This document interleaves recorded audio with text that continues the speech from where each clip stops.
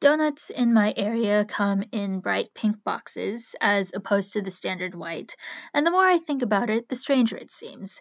It's not just the color that's unusual, but the shape. Shopping around online, the pink donut boxes I'm used to are advertised as cake boxes. They're cube shaped and are perfect for the classic, tall, multi layered 9-inch diameter cakes. They are not, however, perfect for donuts. Donuts are wider than they are tall. Stick a dozen of them in a pink cube box, and there's a bunch of empty space at the top. There's plenty of room to shift. Looking at the dedicated white donut boxes that seem to be the norm elsewhere, they're wide and short, so there's not much room for the donuts to shift and bump around.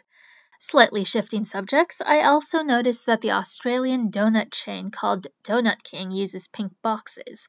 Custom printed pink boxes with their logo that probably costs a pretty penny, but pink.